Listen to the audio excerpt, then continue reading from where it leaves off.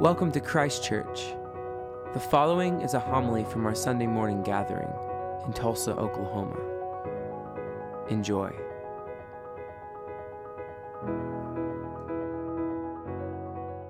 We have one of the few accounts of Jesus as a youth. But I said I want to focus again on Mother Mary's role in this story. We've heard and seen stories of children being kidnapped in grocery stores, attempts to lure them away from school playground or on their way to and from school, or more recently, several accounts of children wandering off from their home yards and falling into danger, with some of the children dying while others are miraculously saved. As a parent and grandparent, I've always had a watchful eye for my children. Even today, over my 42-year-old married daughter, my 38-year-old son and his family, my 35-year-old son, and my 21-year-old grandson who lives with us. We as parents and grandparents or guardians of young children are always on the lookout to protect our offspring from danger. And those of you who are listening know what I'm talking about. It's much different now in the 21st century than it was in the 19th and 20th centuries, where children could roam freely without worrying of something happening other than falling off a bike or falling out of a tree. But here we are with Mary and Joseph, with Jesus in the first century, and who, after having gone to the festival of Passover, started to return home. They think that Jesus is ahead of them, playing with his friends, running and being carefree. When all of a sudden, at the end of the day, as they're preparing to camp for the night, they realize that Jesus is not with the group. Immediate and utter panic.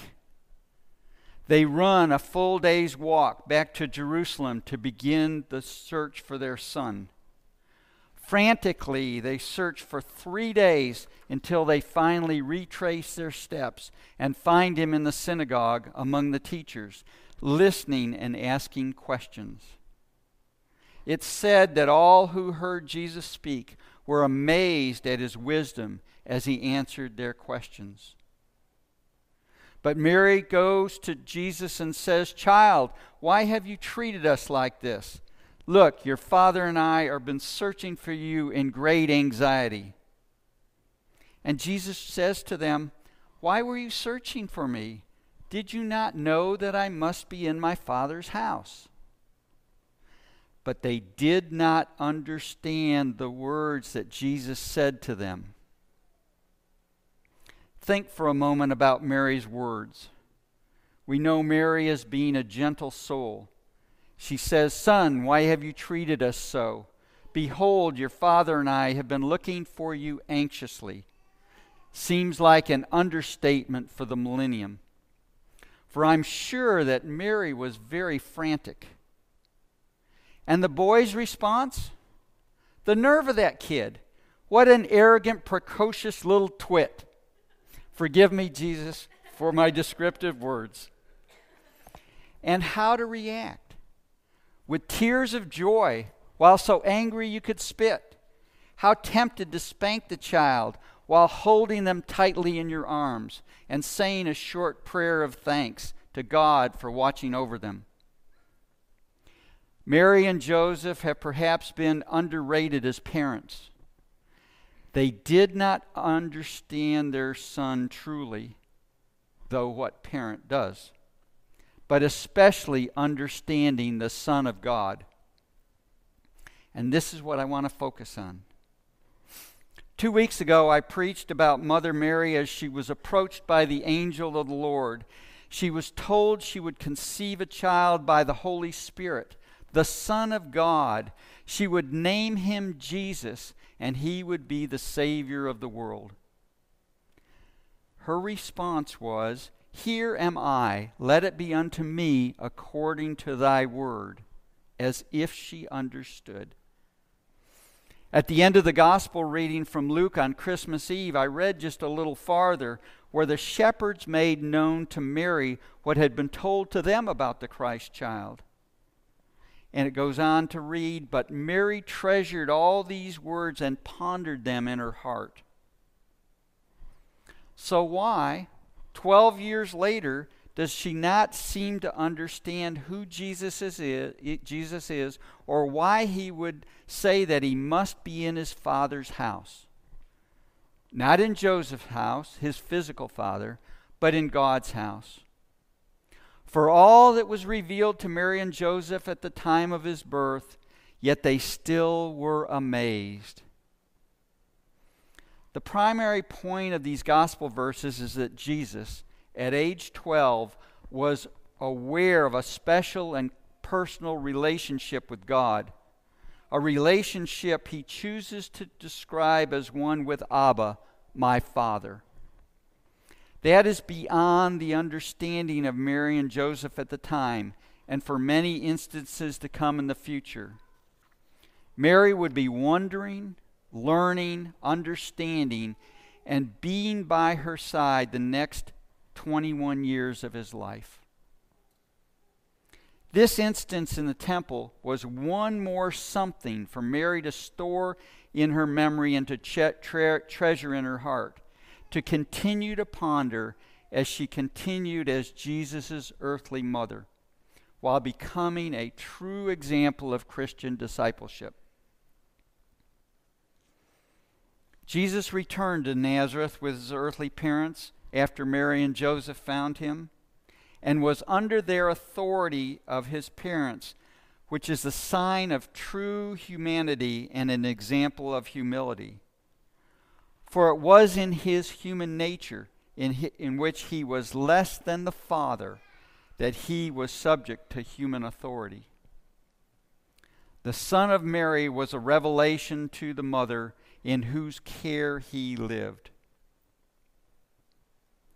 So a man's soul, and that's gender neutral, his spiritual nature, which is entrusted to God's care, is a perpetual revelation to him. If we can only know that our soul is God's child, that he is caring for it and training it so that it may become to us a source of deep divine communications. God will speak to us through our own mysterious life.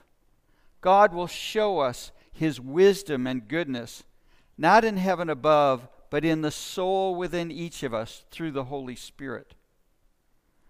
God will make us his fellow worker through that which is the most divine work of his, of which we can have any knowledge, through the training and perfecting of our souls. If Jesus had not left the caravan to return to Jerusalem and the temple, to be in my Father's house, how could he later have called Peter and James and John to leave their nets and follow him? How could he have told the would-be disciple to let the dead bury the dead? How could he tell the rich young ruler to sell all that he had, give it to the poor, and come and follow him? And finally, how could Jesus have gone to the cross had he let any other agenda get in his way of being about his Father's business? The consequence of conversion is that we are called to newness of life centered in being about Abba, the Father's business, not in the worldly business. This inevitably means being separated from the caravan of the tribe that often heads in another direction. I often share portions of songs I hear on the radio as I drive, and I'm going to close with a portion of Mary's song as a tribute to Mother Mary. Mary, did you know that your baby boy would one day walk on water? Mary, did you know that your baby boy would save our sons and daughters? Did you know that your baby boy has come to make you new? This child that you delivered will soon deliver you. Mary, did you know that your baby boy will give sight to a blind man? Mary, did you know that your baby boy will calm the storm with his hand? Did you know that your baby boy has walked where angels trod? When you kiss your little baby, you kiss the face of God. Mary, did you know the blind will see, the deaf will hear, the dead will live again? The lame will leap, the dumb will speak, the praises of the Lamb. Mary, did you know that your baby boy is Lord of all creation? Mary, did you know your baby boy would one day rule the nations? Did you know that your baby boy is heaven's perfect lamb? That sleeping child you're holding is the great I Am. Amen.